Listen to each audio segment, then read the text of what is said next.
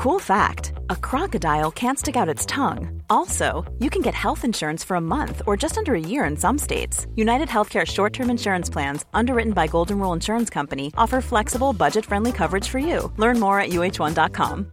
This is Paige, the co-host of Giggly Squad, and I want to tell you about a company that I've been loving, Olive & June. Olive & June gives you everything that you need for a salon-quality manicure in one box. And if you break it down, it really comes out to $2 a manicure, which is absolutely insane. It's also so easy to get salon-worthy nails at home with Olive & June. The difference between how your nails used to look when you did them yourself and now with the Mani system is a complete game changer. The best thing about Olive & June, too, is it's a quick dry. Dries in about 1 minute, lasts for 5 days, and full coverage in up to 1 to 2 coats. Visit oliveandjune.com/perfectmani20 for 20% off your first system. That's oliveandjune.com/perfectmani20 for 20% off your first system.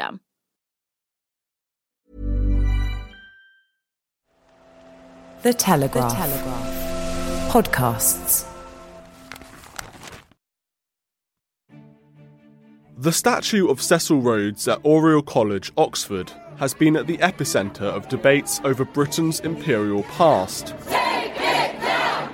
Take it down! Take it down! Rhodes was a committed imperialist who was unashamed about his ambitions for the British Empire. To some, he is an inspiring pioneer and a philanthropist. To others, he represents everything wrong with colonialism. So, should Rhodes fall? To find out, I'm joined by Professor Nigel Biggar of Oxford University. We will explore Cecil Rhodes's extraordinary life and career in South Africa and the many controversies which still surround his legacy today. I started by asking about Rhodes's early life and background. Yes, Rhodes was born in around 1850, I think. His father was a vicar, and Rhodes started, I think, to study in Oxford in his late teens, but then went to South Africa in 1870 at the age of around 1920. It was from that point on that he was based in South Africa and went on to start making money by mining diamonds. In terms of his values growing up, was he a man of the empire? And can you give people a sort of idea of the context behind sort of the British Empire at this time in the late 19th century? Yes. One of the major influences upon him in Oxford was John Ruskin. This was in the 1870s or thereabouts. And Ruskin was famous during that period for exhorting young men to go out into the empire and to support what he believed was a major force for good. So at that time in the 1870s, Britain was at the height of its industrial power, its military power. It was increasingly a democracy. And at that time, quite naturally, to Britons like John Ruskin and Cecil Rhodes, it seemed that Britain was the future of the world. And to promote the British Empire and British power around the world was to promote progress and peace. So Rhodes, like a lot of young Oxford graduates, particularly from Balliol College, where Benjamin Jowett was preaching the same imperial gospel, he was an imperial idealist. And although most people think of empire as being about conquest and oppression and exploitation, whatever it was in fact, it's important to note that Rhodes was actually inspired by what you might call a humanitarian ideal of empire. He was also very interested in Edward Gibbon and his interpretation of the Roman Empire and the decline and fall of the Roman Empire, his famous works on that. Rhodes was a huge fan of. And do you think that Rhodes had a bit of anxiety within him even then that the empire wasn't going to last forever and that we had to go out there and protect it? Yes, it may be true that all empires at their height constantly worry about falling from their height. I guess there's only one way to go, isn't there? And particularly in that period when the United States of America is growing in economic power, Germany was catching up industrially. I mean, Britain started off, had the advantage of being the first industrial power, but others caught up. So there was a lot of anxiety about the future of the empire. And slightly later, in about 1890s, 1900s, a number of supporters of the British Empire were quite keen to try and find ways of making it more cohesive and unified so that it could resist various threats. So maybe a combination of anxiety and idealism made Rhodes feel that expansion is the only way to stave off recession. You've got to go forward if you don't want to go back. Cecil Rhodes is a fascinating figure because he was such an imperialist, and his story kind of links in with many of the controversies to do with empire today. So let's start by talking about his early life in South Africa. So he goes out to South Africa and he gets involved in the diamond mining industry, and he quickly is able to sort of dominate that industry and form a form of a monopoly there with his De Beers mining company. How did he become one of the richest men on earth? That was one of the sources that I read about Rhodes. How did he become so rich? He became very rich very young, and I think it has to be said of Rhodes, as is often true of entrepreneurs, he was ruthless, he was ambitious, and sometimes he cut corners. He could be unscrupulous. But I think also one has to give a lot of credit to his drive. Entrepreneurs are driven, and that's why they make things happen.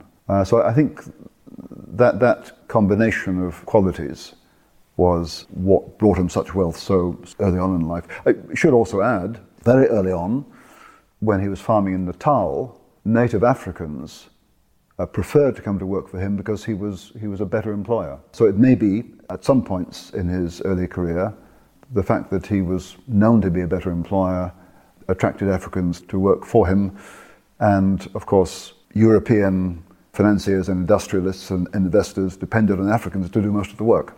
One of the major accusations against the British Empire, and we can hone this in on Rhodes specifically, is that the empire was exploitative of native populations. So obviously his diamond mining operations, his gold mining operations, this was simply exploiting the native Africans of their resources, and this is completely morally wrong. What do you say to this accusation? What one means by exploitation needs a bit of careful thought. I mean, if one's a Marxist, then any surplus profit that an enterprise makes belongs to the workers.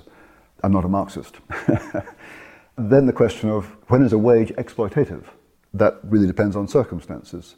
But to pick up on a phrase you used there, Rhodes exploited their African resources. Well, although I think it's true that the Zulu did do some shallow surface mining, most of the diamonds in what became the Rand were deep in the ground. And native Africans, given their level of technological development, did not have the means to get at them. So without European machinery and mining know-how and mining expertise, and without European finance, there would have been no mines. So it's not as simple as saying that the resources were African. They were in Africa, but without European expertise and finance, Africans and no one would have got at them. As for the conditions of the workers, well, mining was never much fun. It wasn't much fun for white miners in the north of England. It wasn't much fun for African and white miners in South Africa. But Africans were not forced to work in the mines. They were encouraged sometimes by means of taxation. But on the whole, they came, partly because as a result of the pacification that imperial rule brought, lots of young men who would have been, by tradition, warriors, had no wars to fight. What were they going to do? And they found employment in the mines. They saved money, they went back home, they acquired property, cattle, status. So I think to describe it as exploitative is too simple, although it has to be said, at times the conditions in the mines were dreadful. In terms of his method of expanding the British Empire, expanding British territory, north of South Africa and into other parts of South Africa, this is super controversial for a few reasons. So one of the accusations against Rhodes is that he sort of tricks local African leaders into giving up their territory, into allowing British miners to come in and then sending in loads of soldiers with them, allegedly to protect the miners, but actually it's to sort of to invade the territory, as it were. So that's one of the accusations. He's also accused of basically mowing down local African tribes, that British have really high-tech guns, almost kind of machine gun type things, whilst the African tribes that do not have that technology, thousands and thousands are killed in these wars to expand British territory. Yeah. So he's accused of tricking them, he's accused of killing lots of them and using these sort of nefarious means, as it were, for his ambition. Yeah, those accusations are simplistic and I think to some extent just wrong. So what we're talking about here is the movement of Rhodes's British South Africa Company into what became Rhodesia but was in fact the outskirts of the Matabele or Ndebele kingdom in 1893. First of all, one of Rhodes's associates had gained a written agreement from King Lobengula. The British South Africa Company could mine on the outskirts of the Ndebele kingdom. Now, Lobengula subsequently repudiated the treaty, claiming he'd been tricked.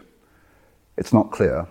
It's possible he was, but Lobengula was no fool. He'd been under pressure from Dutch, South Africans, Boers, Afrikaners, who were invading his kingdom from the east. There were lots of independent adventurers who were coming into his territory. Then the British were coming up from the south. He was trying to play a careful game. My suspicion is that he did agree to let Rhodes come and mine in Mashonaland, but that under pressure from some of his younger, less patient, more imprudent chieftains, eventually changed his mind. But it's not clear he was tricked. But it is true that the Rhodes's people, the pioneers, several hundred Brits with several more hundred Africans, moved along the outskirts of the Ndebele kingdom and started mining, and Lobengula tolerated it.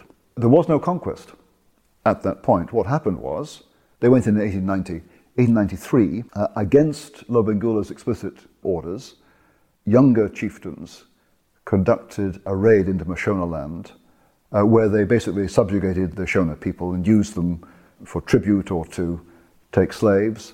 They went into Mashonaland, they went into the British settlement, where Shona were serving as servants, and started slaughtering the Shona.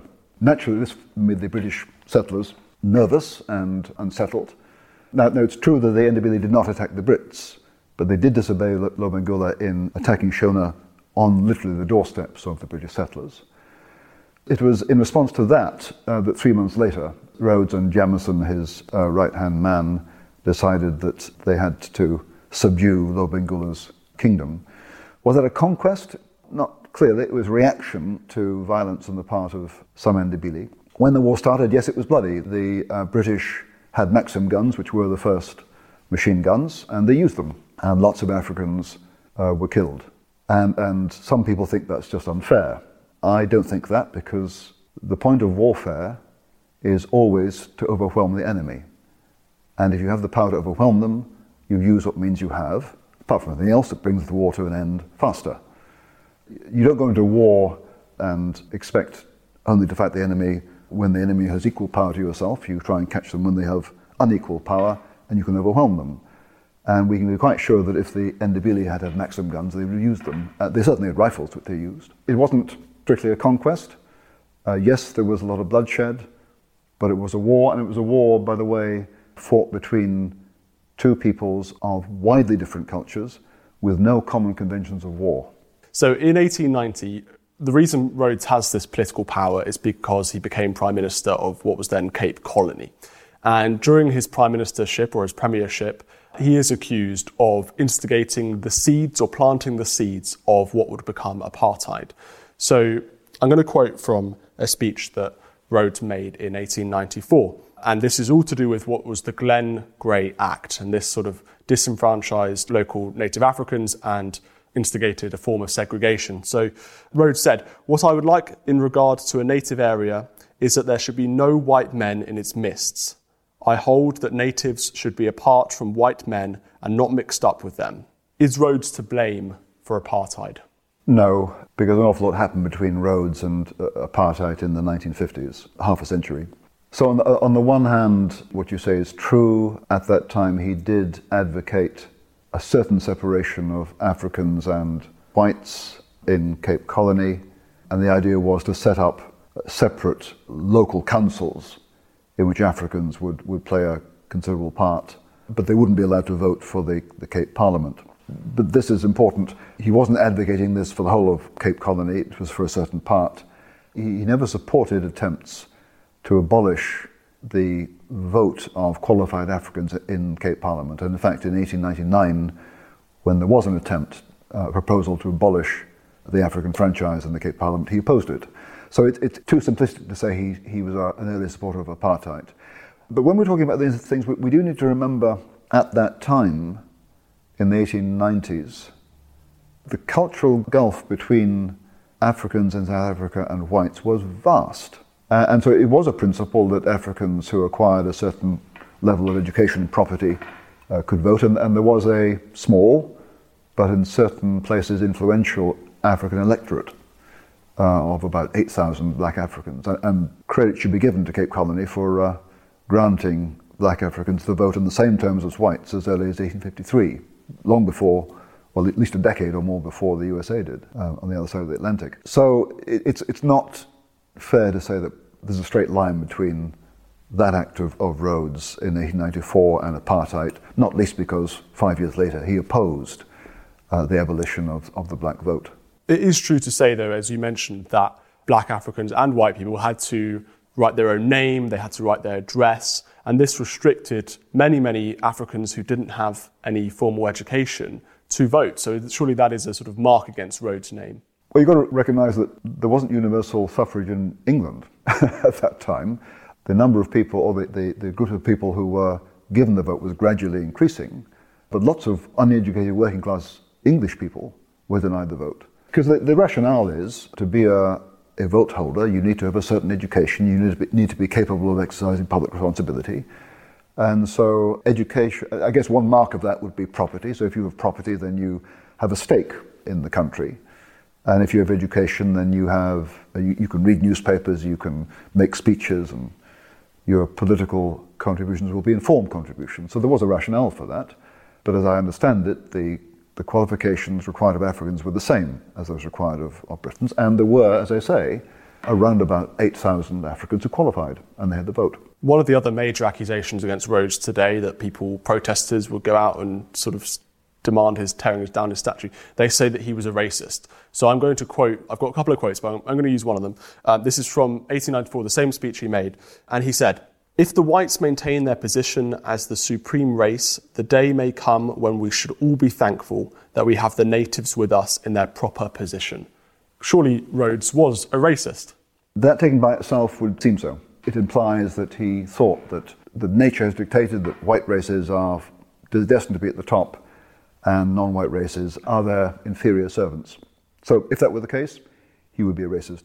All we can say is, I think, that what he said there does not square with what he said elsewhere. Rhodes, either on that occasion or another occasion, said basically, what matters is whether a man is civilized, that's to say whether he's educated, whether he is in a position to exercise the vote, not what colour of skin he is. But at that time, given the huge cultural gap between modern Britons and, in many respects, unmodern Africans, to British eyes at that time, the point where most Africans would become civilized or modernized or developed was way in the future.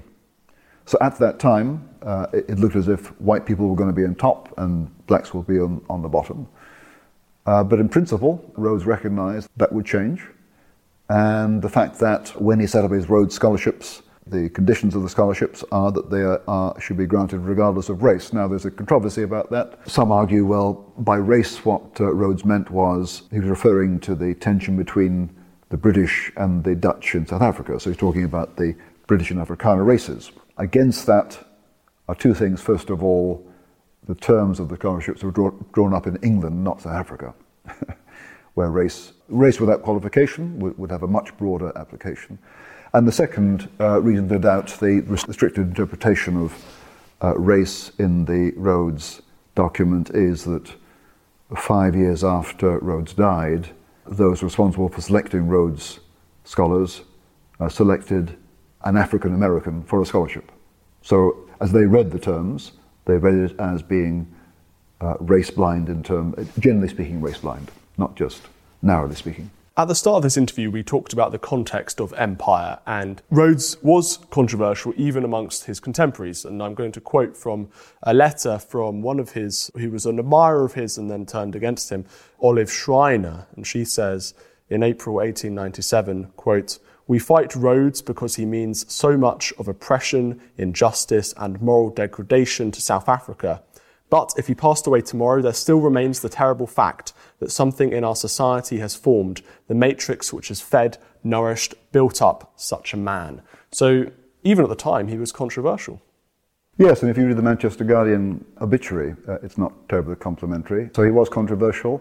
I don't know to what Olive Schreiner is referring in particular, and what particularly alienated her from him, nor do I know what kind of person Olive Schreiner was. I mean, she went from admiration to condemnation. Maybe she was a person of extremes. I just don't know.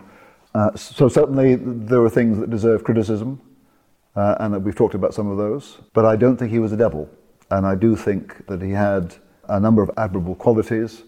And I do think that he achieved a number of constructive and important things. I mean, we mentioned the diamond mining industry. I checked before I came to talk to you, and mining in South Africa continues to provide South Africa with up to 10% of its GDP. So that benefits all Africans in South Africa now. So, yeah, I would take Olive Schreiner's judgment with a pinch of salt, but it's true. There were features of Rhodes and certainly elements of his career that deserve criticism. One of the odd things about Cecil Rhodes is, I suppose it's not that odd, but at the time he was so committed to empire that he wanted to form a secret society to protect the British Empire and expand it, even after his death. And he wrote, "Why should we not form a secret society with one object, the furtherance of the British Empire and the bringing of the whole uncivilized world under British rule for the recovery of the United States, for making the Anglo-Saxon race but one empire." Was he a sort of the most zealous man in a way, sort of a complete imperial zealot compared to most Victorians? Well, he wasn't the only one. Alfred Milner certainly was a believer, although perhaps less romantic than Rhodes. I mean, remember, Britain was at the height of its power. It was the only global power. And at that time, Britain did seem to be the beacon of progress and light. So there was certainly that. As for the secret society, I think he was modelling his secret society of Rhodes scholars on the Jesuits. The idea that you have a group of people who go out and spread the gospel of imperial progress and light. And I guess that's what his Rhodes scholarships were designed to do.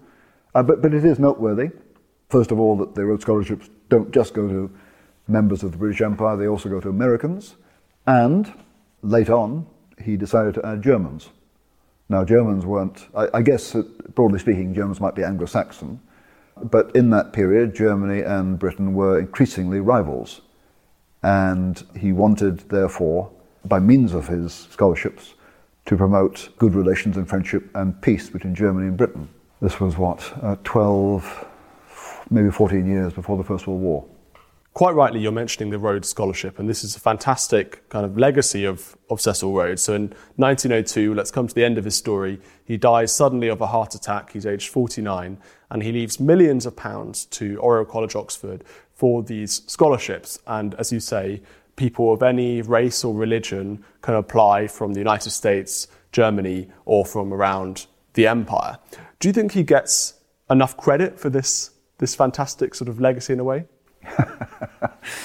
No, I don't. I mean, right now, of course, he doesn't get much credit at all. He's regularly dismissed as South Africa's Hitler, which is absurd.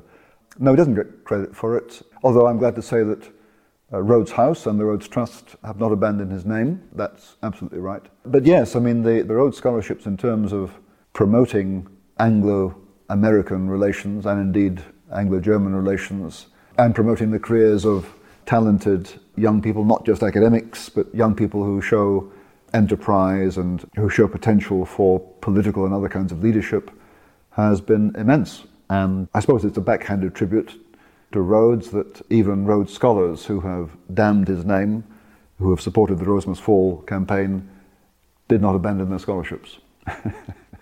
So that's a kind of tribute. I ask all my historians one final question.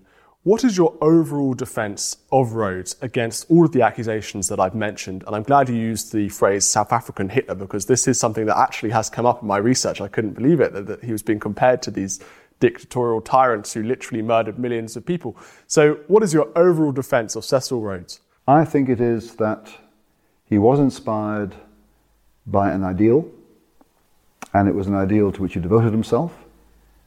He wanted money and therefore power to serve that ideal, and he served the ideal rather than himself. The ideal was imperial, but it's important to remember that To him and to many others at the time, the British Empire represented the best hope for the world, in the same way that many are now devoted to international agencies or aid agencies or human rights.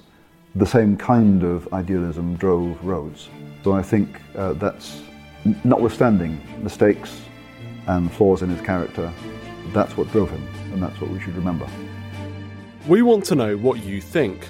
Should Rhodes fall, or should we honour his memory? Let us know by emailing podcasts@telegraph.co.uk.